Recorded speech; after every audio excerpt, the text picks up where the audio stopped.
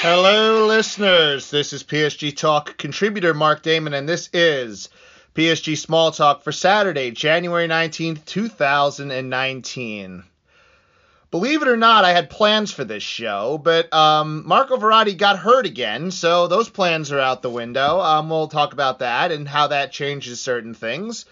We'll talk about PSG's 9-0. We said that right. No typo. No misspeak. 9-0 victory over Guingamp in Ligue 1 play today.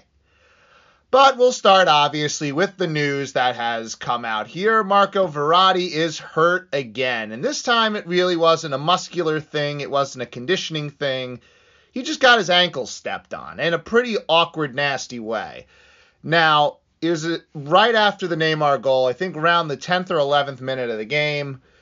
He goes for a ball. The clumsy Guingamp player steps on his ankle, bends it the wrong way. Verratti's in a lot of pain. He comes off, barely can put weight on it.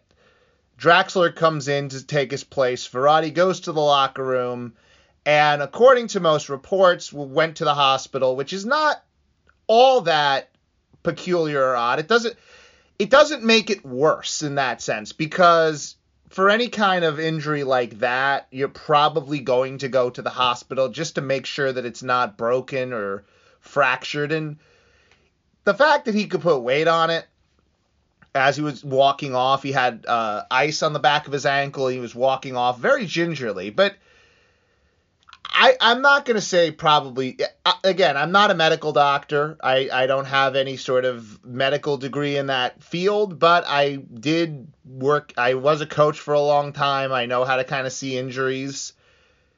It's a high ankle, low ankle sprain. It's an ankle sprain. It's a severe looking ankle sprain. And there's probably a better than 50% chance that he's not going to play against Manchester United. Now, the pain could all sort of go away for him after a couple of days, and he'll feel better, and then he can work his way back in 2-3 weeks.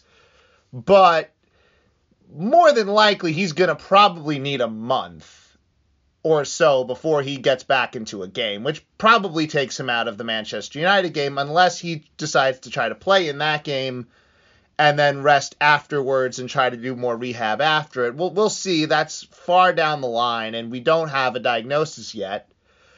But obviously, for a guy who's the only real midfielder PSG are willing to play at the moment, that's probably not great.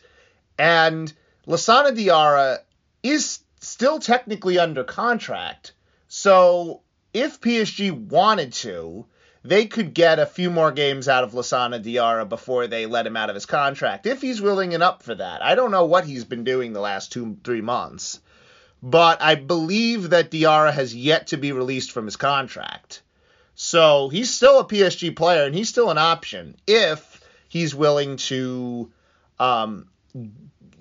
play again. I don't know what he's willing to do. No, it's the most recent reporting said he wanted to terminate his contract and retire.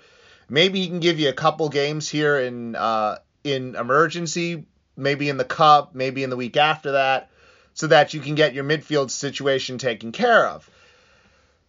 Of course, there's Adrien Rabiot, and I think there will be a lot of fans who don't want him to come back under any circumstance.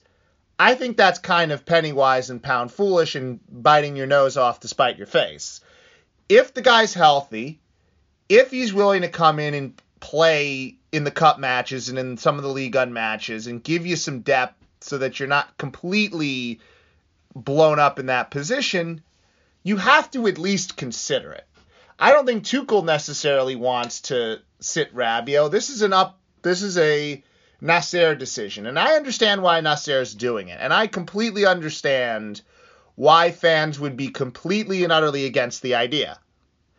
However, this is sort of an extraordinary circumstance, and it really doesn't look like he's going anywhere this window. There's really no movement. Like, he might have an agreement with Barcelona, he might not.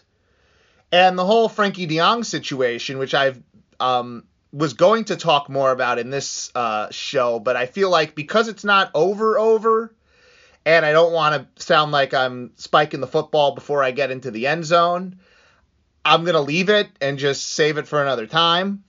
But that situation complicates things for Rabiot. He might have to go out, and it might be, let's put it this way, it might be in both parties' best interests that Adrien Rabiot come out and play really well for them and up his value in the general marketplace when he goes out into free agency, for lack of a better term. And it'll help PSG because they need a damn midfielder. So that might be an option.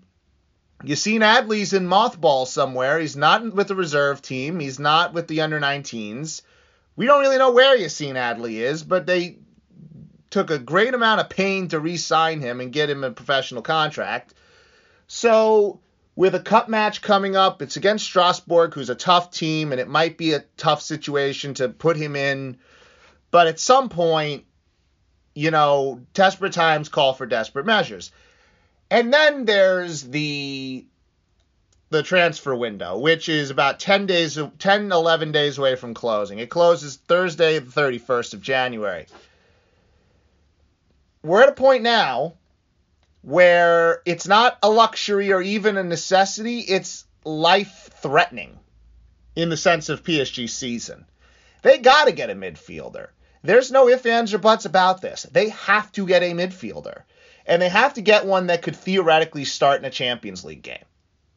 If they don't, they might be able to get away with it against Manchester City, and I'll talk about that as I go over the game a little bit. But they would have no chance in a real, in a game against Barcelona, Real Madrid, Bayern Munich, Juventus, who they're going to have to go through to get to the deep rounds anyway. They're going to have no chance. So if Verratti is out for any longer than about a month, then you have to consider the guy you're getting is going to be starting. And he's probably going to have to start against Manchester too, unless you think that you can do some other voodoo here, which I'll talk about again as we go along in the game, and we cover that. So I've proposed this on Twitter, and I think this is the option you have to go with. You have a sacrificial lamb right now. His name is Christopher Nkunku. He's getting game time in certain positions. He's playing midfield at times. He's not playing midfield at other times. He's playing winger. Clearly, Thomas Tuchel does not see this guy as a player the way he sees Moussa Diaby as a player, or the way he sees Thilo Kehrer as a player, where they're younger players, but he's giving them consistent minutes. Nkunku's just not getting that. He's just doing the jack of all trades, sort of playing in Ligue 1 games role. And he's clearly not okay with that. And his agent said as much. The agent wants to advance his career by moving him to a place where he's going to consistently play at one position. And I'm good with that. That's at least being honest, unlike what Adrien Rabiot and his mother did. Nkunku and his agent are being honest here. And I'm good with that, because he does deserve to go out there and get regular minutes at some point in his career. He can't be a bench warmer his whole life. And at some point, it just stunts your growth. So at 21, 22 years old, he's got to go do some stuff. And a loan right now doesn't bring in the money you need. And there are some times in life where tough decisions have to be made. And this is a tough decision. I would sell him. I would try to get 10 to 15 million euros for him. Use that with the 30 million that you already have, and just get Paredes now. Don't wait. Don't even sell Nkunku before you get Paredes. Get Paredes now. Pay the 45 million to Zenit. Because, quite honestly, if you give them 45 million euros, they're going to take it. They're Zenit. They're in the Russian league. They're not getting all these major sponsorships. They don't have a whole bunch of money that they can screw around with. They're going to want to get as much as they can, and 45 million is a good price. It's a fair price. It's a market price. Weigl's not going anywhere because at this point it just seems like Dortmund want to have him for depth. And Weigl might be an option in the summer, and you could probably get him for less in the summer because he's just not going to play enough to really have that sort of impact and get that transfer fee up higher. So you can always come back to Weigl. But right now, Paredes is the option. Apparently they have personal terms agreed. All they need to do is get to Zenit's offer. Give them the 45. If I'm Enrique, not to be desperate, but you do, and you go to Zenit and say, look, we'll give you $45 million now. Can we seal this up now? $45 million is a fair price. It's above his market value by probably 10, 15 million euros. Let's get it done. Let's get it done now. Let's not wait. Let's not try to play this game of chicken anymore because of Marco Verratti's injury, PSG can no longer play chicken. And that's what they've been doing. And they've been doing it pretty well. And they're trying to get that price down for Moscow to get it into the 30s, I assume. And they're trying to play chicken and get a couple of guys that they want. I get what they're doing. It's negotiating. It's business 101. I understand it. But right now, unless you just want to completely screw yourselves over, you got to go make that deal now. You can't wait for that. Blow Chelsea out of the water. Blow anyone else out of the water with that offer. Go at 45. Go hard and go strong. And I'm usually not somebody that is going to push for a transfer because I understand the difficulty in this situation.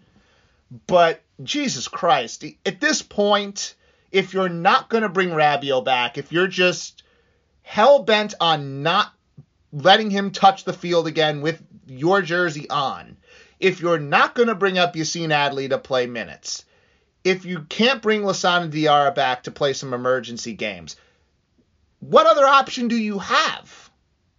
You have no other option. And at this point, you are out of leverage.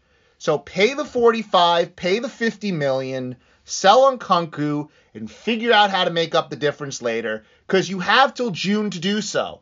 And you can sell in June to balance out. So it's not like they have to have the money now to make this work.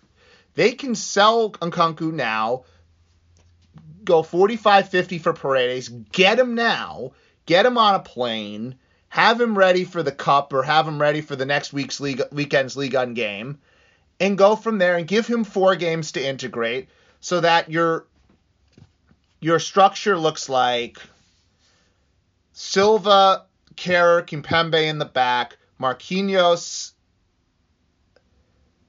whatever you want to do. I'm not even going to go through a lineup right now because we just don't know what's going to be there. But if you can get a midfield 2 of Draxler and Paredes, and you can get that into Old Trafford, I think that's okay. With the amount of attacking power you have and the defense you have behind it that's been playing exceptionally well this year, especially in the Champions League, you should be able to, at the very worst, get out of Old Trafford with a draw, if not a win. And then go to the Parc des Princes March 6th or March 5th or whatever it'll be, and you'll have Adrien Rabiot, Freudian slip. You'll have Marco Verratti probably back by then. And then it's just surviving that first Manchester United game. That's the key. And you got to get a guy in now so that you can get him 4 games. I've been very complimentary of Antero Henrique for as long as he's been here, to probably the detriment of my popularity, because people have been much less patient with him. But this is where you just have to say, screw it, we have to do it. There's no choice anymore, unless you just want to throw away the season. Now, let me transition a little bit, because I want to just talk about the other sort of options that may have to present themselves. Because PSG, after that injury, went on to just absolutely demolish Guingamp. Hat-tricks from Edinson Cavani and Kylian Mbappe, a brace from Neymar, and a goal by Thomas Meunier off the bench. That equals 9, folks. And if your attacking talent is going to be that sharp like it was in this game, because Neymar was brilliant, Mbappe got into this game, Cavani was excellent at just finding space, and that's what he has to do with this team. is find space in the box and punish the opponent when he gets a hold of it. And he did that today. And if you have defensively Marquinhos and Silva and Kerr and Kimpembe when he comes back, and you have some rock-solid defending behind it, PSG are in good shape if they can get at least something like a functional midfield. It doesn't have to be exceptional. It just has to be functional. And in this game, what I learned was that Julian Draxler can be kind of a key cog in a functioning midfield. Angel Di Maria was not great in this game. In fact, he was bad. But he's enough of a player where he can kind of drift into the midfield and help with your possession. Same with Neymar. And this is part of it too. Neymar is the primary ball control player on this team. He's going to have the ball more than anybody else. He's going to be creating more than anybody else. So it's not like you need Busquets, Iniesta, Kroos, Modric out there. Because at the moment, Neymar can pretty much handle a lot of the playmaking duties. But what you do need are two functional midfielders that can hold their own and who can defend at least halfway decently in counter and can be an obstruction to Paul Pogba. Because if Paul Pogba goes into that game and you basically cede him the midfield, PSG are going to be in trouble. So the idea of playing a lineup with Silva, Kerr, Kimpembe, Marquinhos, Draxler in Verratti's spot, maybe even not even Kimpembe, maybe, because here's what you'd have to do. You'd have to do Bernat, Silva, Marquinhos, Kerr, so you have a three-man back line, which would go into a back two when it needs to.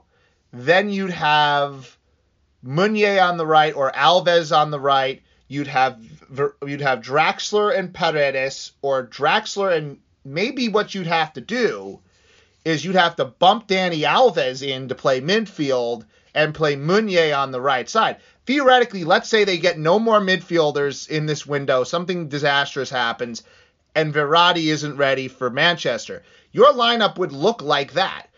Dani Alves would probably be in the midfield, and to be quite honest, in an offensive game where the PSG have a majority of the possession, Dani Alves is a pretty decent midfielder. And the reason is because he's just one of the best football players of his generation. So he's a great right back. He's a great winger. He's a great midfielder. He's great at everything. But don't ask him to play defense. Don't ask him to run back and defend, because he ain't going to do that. So you need someone that at least understands somewhat of how to play defense. So if you can get a Paredes in there or a Weigl in there, which is probably not going to happen, but if you get a Weigl in there, you can play, as I'll go through it again, Bernat, Silva, Kerr, Marquinhos, Meunier, Alves, Draxler, Paredes, and then you go Di Maria. Maybe even Di Maria goes where Alves and Meunier are. Again, there's so many combinations now with those wing players, and actually PSG's strength is they do have a lot of talented wing players. And I know I'm rambling a bit right now, but I'm just trying to get it all in my head, because it is sort of kind of confusing to keep it all straight. Obviously, Neymar, Mbappe, Cavani up front. Di Maria will probably play that wing position to sort of help with some of the midfield work.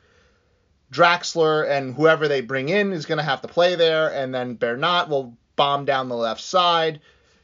So they'll have something like what they had with Verratti. Obviously, it won't be as good, but Draxler was exceptional in this game. And I think if Draxler is aggressive, if he's attacking, if he's looking ahead to the right pass and he's not sort of just giving the ball away once he gets it, like he sometimes does when he drifts in and out of games, they can handle and get through it. One more time, they need to get through another game with a less than 100 squad. And it just feels like, honestly, PSG just can't get out of their own way with injuries. And some of it's the conditioning, but most of it's just sort of flukish stuff that just kind of happens. And once again, it seems like every single major Champions League game this year, we have injury concerns going into it. So nothing else is new, I guess. One more thing, and I like Thomas Tuchel a lot as a coach. I like what I'm seeing. What I'm about to say is not an indictment of Thomas Tuchel, the head coach, or his tactics, or anything like that. He's too honest with the media. And this has happened for this whole month. He has, in a way, undermined his own board, whether he knows what he's doing or not. And he's a smart guy, so he very well might know. But when he's talking about this desperate need for a midfielder, and I'm scared that we're not going to get a midfielder, or I'm concerned that we're not going to get a midfielder. When you talk like that, all you're doing is inflaming your own fan base and whipping them into a panic and showing other teams that the head coach desperately needs a midfielder. So why would Mosk Zenit budge in this case? Now, again, sometimes it's plain and evident with your eyes what you need and what you don't need. And if you're Thomas Tuchel, you let the situation speak for itself. You don't have to go out there and say it and put words to it. That's kind of the issue. You don't want to say that much about the situation you're in. And today, he does it again. They ask him about Marco Verratti at halftime, and he gives away that he's at the hospital and that he thinks the injury is serious. Like, what is this guy doing? First of all, if I'm asked at halftime about Marco Verratti's injury, I don't say a word because no one needs to know that because it's medical information that is technically private, that technically we shouldn't be just giving out to people. Just say, we'll talk about it after the game, or I don't know, I haven't been updated yet, we'll talk about it after the game. You punt on that. You don't tell people that he's going to the hospital. Now, if you had to bring an ambulance out to the field and they drive him out from the field or they drive him out on a cart and it's evident, maybe you should say that. But in this situation, just don't say anything. Don't say a word.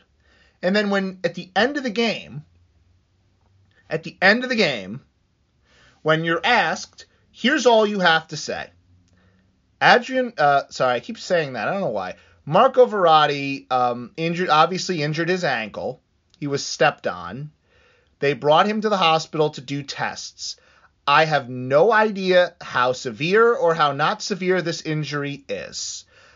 For me to speculate would be malpractice on my part. It would be imprudent on my part because I am not a doctor and I do not play one on television. So I'm going to let the doctors look at the ankle. They'll tell me what the issue is eventually, and then we will go from there. That is all you have to say. And it protects your team it protects you from looking like you're panicking. And this guy says, I'm happy, but I'm also sad. The injury looks very serious. He's probably going to be out for a few weeks. Like, we're in a bad situation right now. I'm paraphrasing, but this is what this guy is saying. On television. In front of people. You don't have to be so honest. You can be a little coy. You can be a little bit demure about the situation. You don't have to broadcast that you're in full panic mode and that you don't know what you're going to do next and that we have to get someone in now. It's desperation time. Don't do that because that is where you look like an organization that doesn't have it together and that is panicking. And he looked like a guy that's panicking. Even though he was calm in what he's saying, it's still, you hear it in what he's saying. He's trying to tell you that he is panicking and that he's worried and concerned. Even if you are worried and concerned, you don't show it. You don't go to the battlefield for war, see that you're outnumbered 2-1, wet your pants and run away. You don't. At that point, you're already in the war. Buckle up your fucking pants. Sorry about the language, but button yourself up and go fight. Don't sound like a guy that's panicking. And in the last month, Thomas Tuchel has sounded like a guy that's panicking, that's worried and that's concerned. And that's not what you want your leadership to show. You want your leadership to be strong. You want them to be united. And you want them to be forceful and resolute in the face of adversity. You know what I mean? Like, if you're the leader of this thing, you're not the one that should be panicking. You know what I'm saying? Like, if you're leading the protest and they're bringing out the pepper spray and the hoses and the dogs on you, you don't run away. You stand there and you fight, because that's what leaders do. Leaders don't complain. Leaders don't panic. And this is not me saying that we should fire Thomas Tuchel or that he's a disaster. What I'm saying is he has a very specific flaw. The same way Unai Emery had his flaws. Tuchel is too honest with the media. He shows too much of his hand. And that's dangerous, especially in a situation where you need to be united and you need to be resolute, not panicking, not afraid, and not concerned. Make sure to follow PSG Talk on Twitter, Instagram, and Facebook. Subscribe to our our podcast, PSG Talking and PSG Small Talk. We should have a preview of the Manchester United fixtures in the Champions League with some special guests from the English island, or fans of the team from the English island.